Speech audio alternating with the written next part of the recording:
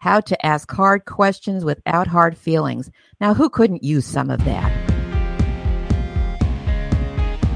She's a respected and trusted business advisor, an Ivy League business expert, best-selling author, and no-nonsense lawyer. She's Hannah Hassel-Kelchner.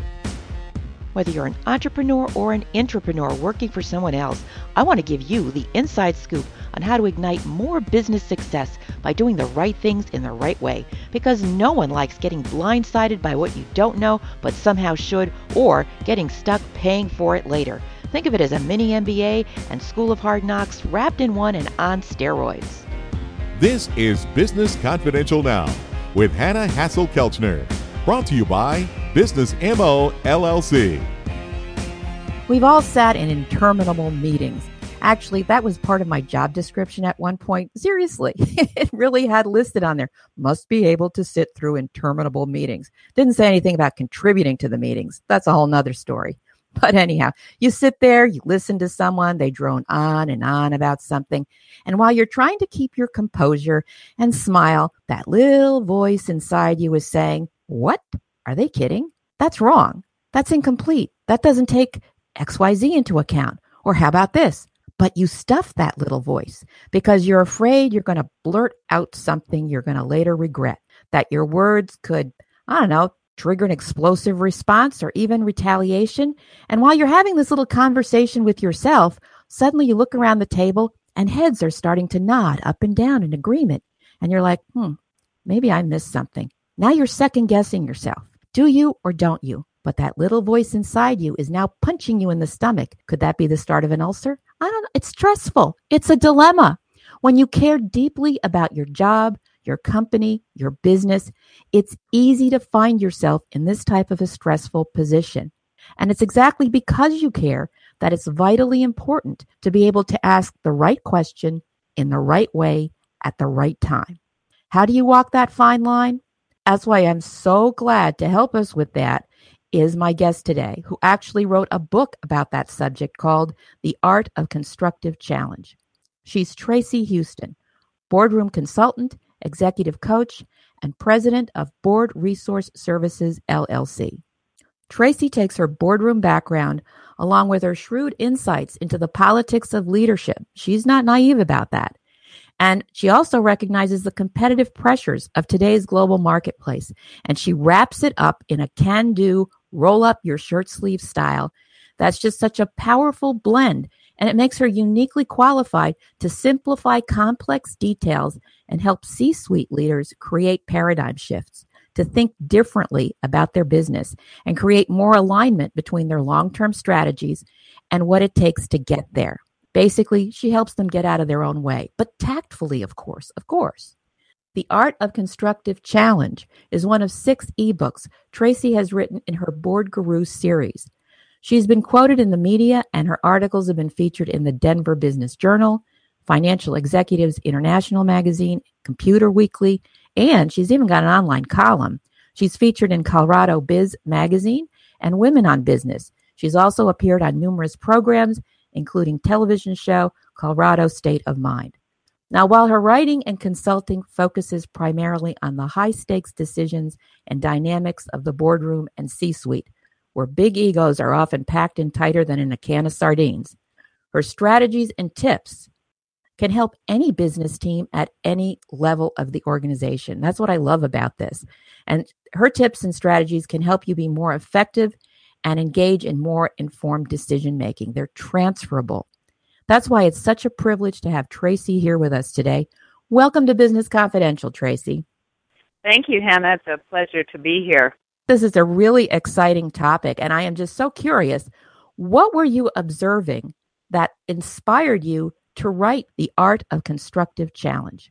Well, first off, let me say the premise of the book, from my perspective, is that it's much harder to ask. And a problem that I saw, especially in the boardroom, but even as you raise in the ranks in an organization, information and getting that information is important, and it is vital, certainly at the board level, is extremely important. So that problem and the observations that I had from my own experience sitting on boards and then consulting to boards, I began to formulate some observations and some content, and thus wrote the book. Very good. You certainly identified a need. It seems like such an essential leadership skill that's valuable at all levels. What exactly is constructive challenge in your view? Well, think inquiry versus inquisition. And then pause again and ask yourself, are you trying to be influential or are you trying to be right? So constructive challenge, first of all, really needs an environment that encourages risk-taking and honest feedback.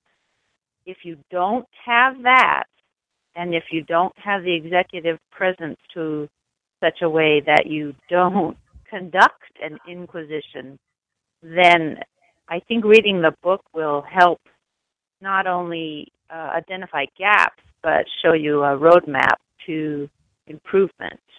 So, if I understand you correctly, you need to have that atmosphere or a culture of trust in order for it to work. Absolutely. That's fundamental. It does not mean that at times it's still going to be uncomfortable questions, but in order to facilitate the processing of information, especially at the board level, you have to have that framework. And if you don't have it, you can work behind the scenes to get that accomplished. If you do have it, before you speak on a certain topic, you need to do some homework. On that is ask yourself if you are speaking from an emotionally loaded position. So in other words, create self-awareness and put into check any outbursts that you might have or any words that might be inflammatory. If you need to, you can also write a script out. The other question you can ask yourself is, what is our mutual purpose? This will help you phrase your questions that puts them really on a positive note and will ease tension and really bring in activity into the conversation. I like that idea of bringing in a different level of creativity. That's really a wonderful way to look at the challenge and the situation. When somebody is actually in a meeting, they're in the moment, and the meeting is starting to go sideways. And I don't mean in terms of time not being used effectively or people droning on, but the substance of the content that is being discussed, where they may have a very strong disagreement, but decisions are being made. When somebody is in the moment like that and they are trying to respond to a situation that is happening in real time and that they don't have time to be doing their homework ahead of time, should they respond in that type of circumstance? Well, I have a whole chart of those different circumstances in the book, so let me just speak to a couple of those. So let's say momentum is growing in a direction that's not addressing an issue or a concern. You need to use some type of verbiage that says, in a way, you're looking for some explanation. So you can say, can you explain how this direction will address our concerns about, and then put X, Y, and Z. Another scenario is maybe a solid position has been taken and you're not quite sure. So you can ask, is there anything I can say that would encourage you to continue the debate around, and then again, A, B, and C. Another situation you might come across is one where a decision's been made in haste because really some strong views have been expressed. We oftentimes see this. You can say something like, you could be right. I need to understand more. So I need to ask you about A, B, and C. And those three scenarios, I think there's a number of them, but those three scenarios, I should give an example to you about how, as you're alluding to, Hannah, the momentum of dialogue can progress, and sometimes a person is not prepared, but if you can ask at that point in time in such a way without putting people on a defensive. So you're asking for more information, and at the same time you're acknowledging what's being said. That's helpful. It's also a way to delay the conversation or the final decision while still keeping the other parties engaged. Right. And I think the other area that a person can really drill down and develop some expertise is in critical thinking. Because if you really are going to put your, stake in the ground and disagree and have a full-fledged debate, and certainly boards do this, C-suite people do this, if you can bring to the table some skills from critical thinking. So in other words, do your research, step back, and formulate either from facts, from other scenarios that are similar, but some way bring to the table an organized, purposeful thought. But understand critical thinking is more inward. It's an inward skill, and that's done outside of the meeting, where what we're talking about, constructive challenge, is outward, and it's done in that moment of communication with others. And I think that's what some people are so afraid of, that moment that they may say something that's misconstrued, misinterpreted, especially if people have been working together for a period of time. They have certain preconceived notions about, oh yeah, they always the ones that say XYZ. They're going to put cold water on it. That's just the way marketing is, or that's just the way legal is, or that's just the way PR folks are. And so what are some suggestions for being able to counter that? Oh, that's an excellent question, because I think walking that fine line of executive presence and really being able to size up your reputation is extremely important. Sometimes we're seen as too aggressive or not assertive. Other times we're seen as too opinionated or unable to command the room, or maybe too blunt or too nice. So there's definitely this tightrope, and then when you're on that and you have to speak truth to power, particularly stepping back and looking about the three-legged stool on executive presence really is how you act, so your gravitas, how you speak, so your communication, and then how you look, so your appearance. And if you are in the midst of a situation that has that kind of diminishing effect on you, you need to get some help, particularly maybe in a mentor, and create that kind of communication and safe place so that someone who understands your context can help you present yourself within that challenge. That's interesting. That also adds another dimension to it. You talked about the three-legged stool, how someone acts, speaks, and looks. But there's also, I would think, another component to that about somebody else's sense of security and self-esteem. If somebody feels threatened by another person at the table, it's going to be very hard for them to be open-minded about anything that person has to say. So then in that space, if you're seeing that happen, doing some either relationship building or some, we all have our biases. So one has to really become aware of what bias might be happening in this person and or group of people, and you need to be able to address that and take time to address that through relationship building. And there's been quite a bit of study, particularly recently, on biases and how to approach them. The neuroscience group of people are looking at this, and what they're finding is that we will most probably always have our biases, but through processes, we can create a way to have not only increased awareness around our biases, but work at a more effective level. So I think, again, if you are faced with that, it is pertinent for you to understand the latest research, go to the Neuroleadership website, watch some of their webinars, and really arm yourself, because you're going to have that in different scenarios throughout, well, I'd say many, if not most of us, have that throughout our careers. And you also then want to view that kind of content to help you become more influential. That's interesting, because really what you've been describing here, a series of different processes.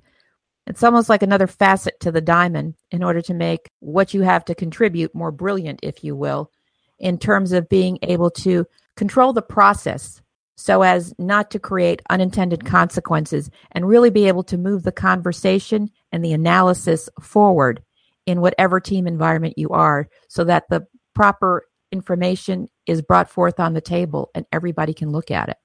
Totally. It's a matter of command in whatever room you're in, and looking at it from a number of different frameworks, whether it be executive presence or understanding bias that we all have, and how to work with that, and staying on top, on the the cutting edge of how we can in our performance improve or help others improve.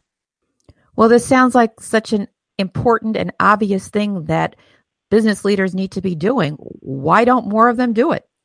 I think that really goes back to the premise of why I wrote the book. It's much harder to ask an intelligent question than to provide guidance. And if you look at the headlines, you see a number of boards over even the last few years who have not addressed the difficult issues.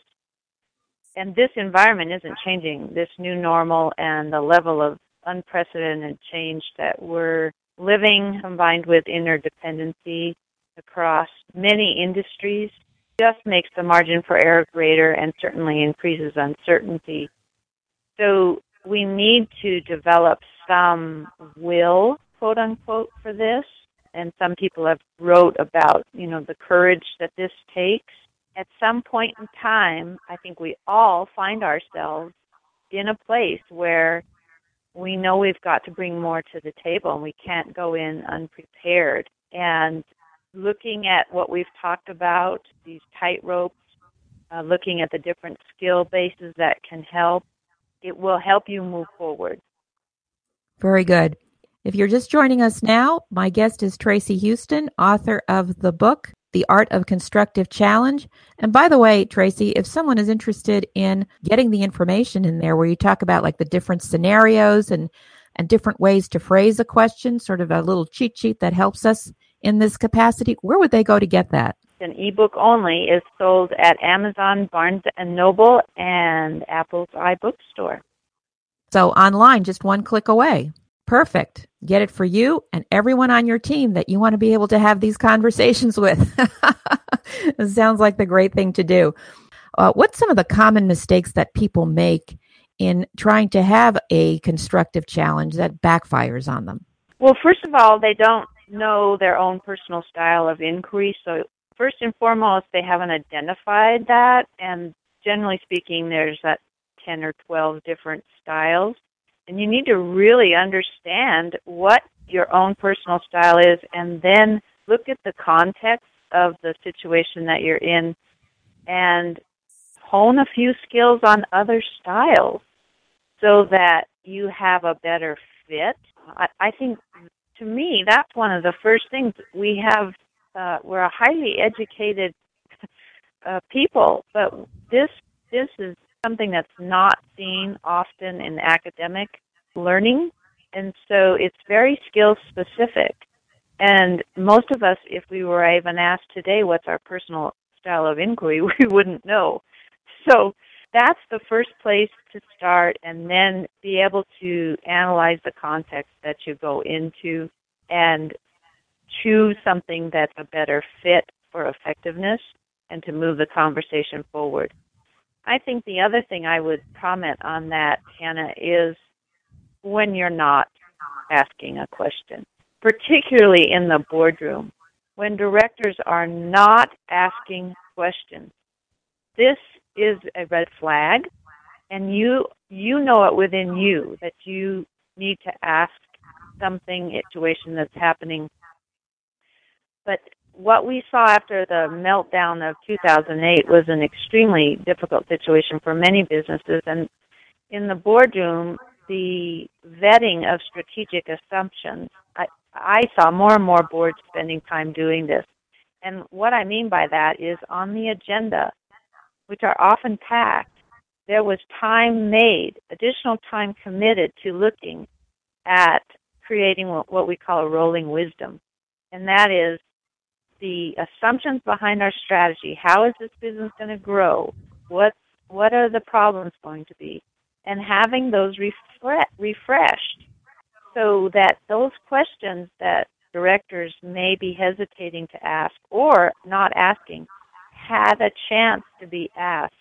And if that kind of environment is created, then it's a seek out and discover environment that has a learning aspect to it.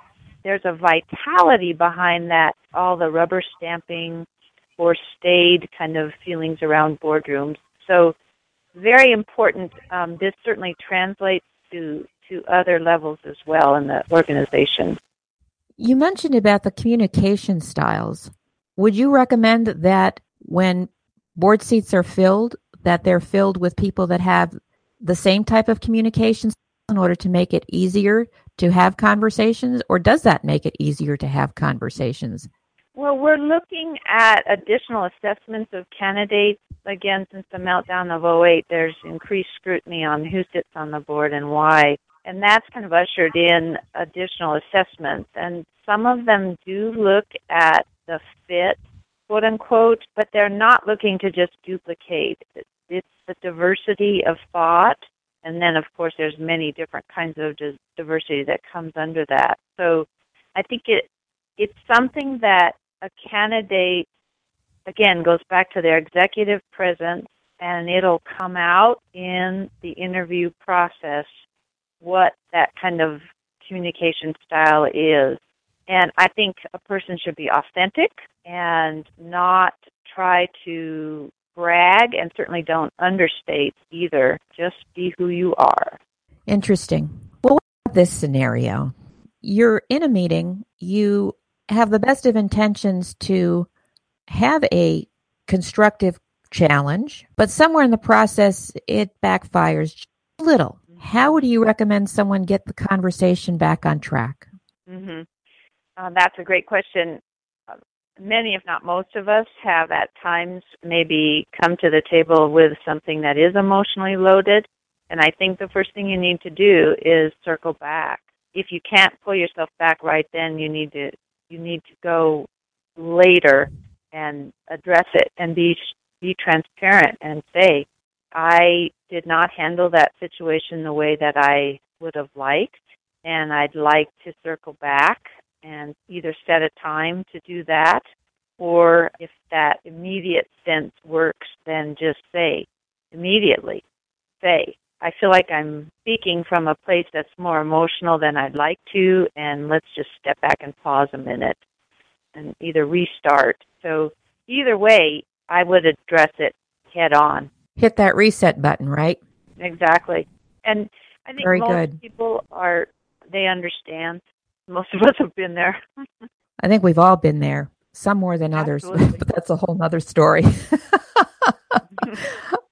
I once had an executive VP of HR tell me there are so many bad managers. And what I wanted to do is reach across the desk and say, so do something about it. And if you were advising that, for example, that EVP in this particular area of constructive challenge for people that are being groomed for higher leadership positions so that they can get the most out of their team in terms of critical thinking, in terms of being able to smoke out issues while they're small and manageable, to have the best creativity and move the business forward. What type of training or recommendations would you have for that EVP?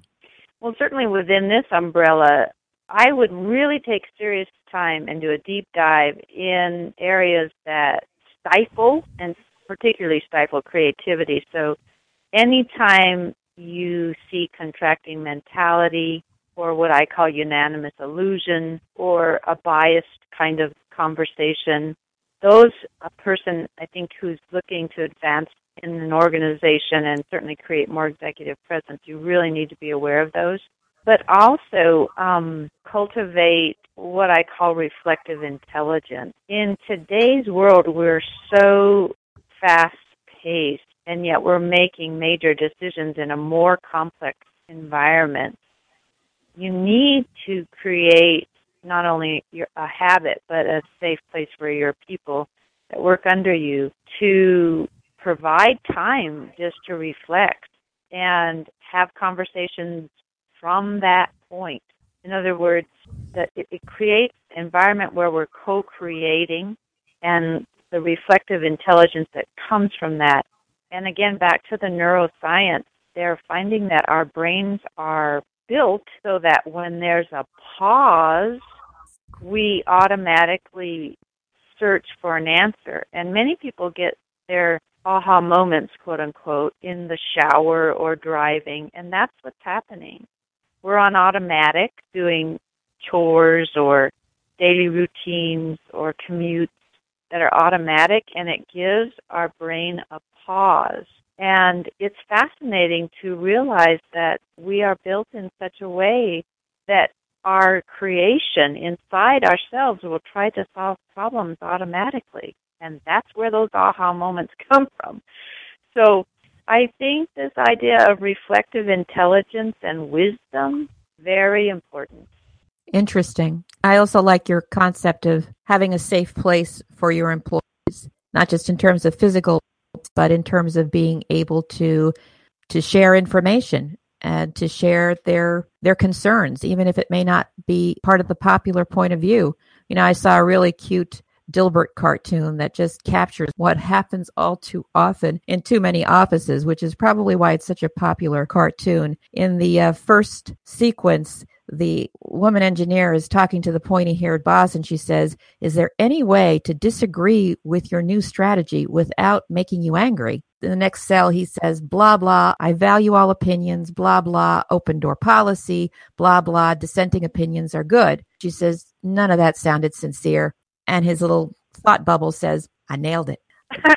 All too often, people go through the motions. They say the right things. Oh, we have an open door policy. But when somebody walks through, they get shot. That word spreads very quickly. People learn, oh, yeah, well, they say that, but they don't mean that. So it would appear that there's lots of room for the suggestions that you have, certainly in your book about the art of constructive challenge, that people can find on Amazon. We're coming to a close here. I was just wondering if you had any parting thoughts or advice for our listeners. I just want to re-emphasize the difference between inquiry and inquisition. Taking time to reflect on your ability in this arena, and then your ability to find the skills and the tools to just take it to the next one or two steps of increased effectiveness. And invest in yourself, invest in your executive presence. We are facing unprecedented challenges in the 21st century. And so there's really no one-size-fits-all for leadership, but for sure we need people to come to the table prepared. And that's why, for me, it's such a wonderful thing to be able to help bring some of that to the table. So I appreciate so much your time today. Well, thank you. I appreciate your time. This is really valuable. And you nailed it when you said the difference between inquiry and inquisition. Inquiry sounds like we're in this together. Let's jointly problem solve. Inquisition is I'm right, you're wrong, and I'm here to prove that. So I think that's a great way to frame and reframe the way we couch our questions. So thank you so much. Giving you the inside scoop on how to ignite more business success by doing the right things in the right way. Business Confidential Now with Hannah Hassel-Kelchner. Brought to you by Business MO LLC. Thank you for joining me today on Business Confidential Now. You can get more information about today's guest and the resources we mentioned during today's show in the episode notes that are located on our website, businessconfidentialradio.com. Sometimes we even include some bonuses and goodies, so be sure to check it out. That website again is businessconfidentialradio.com. And also don't forget to subscribe to the show. That is the easiest way to keep up with the show and our guests, those thought leaders, experts, and authors who are transforming businesses behind closed doors around the world. Let them help you too. Subscribe today for easy access to the business information you need to succeed. You know, the reason we call the show Business Confidential now is because you don't have time to wait. So just do it. Subscribe now and leave a review. We want to hear from you. We want you to be part of our growing Business Confidential Now family. Tell your friends and colleagues so they can subscribe too, because the more subscribers we have, the more great guests we can bring you, and the more business intelligence you'll have available to ignite and fuel your continued business success. Have an idea or a topic, a guest that you'd like to hear on Business Confidential Now? Contact me at the website, businessconfidentialradio.com. And connect with me on social media too. We'd love to hear from you and stay in touch.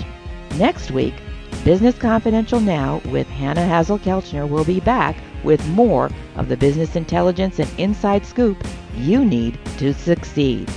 Till then.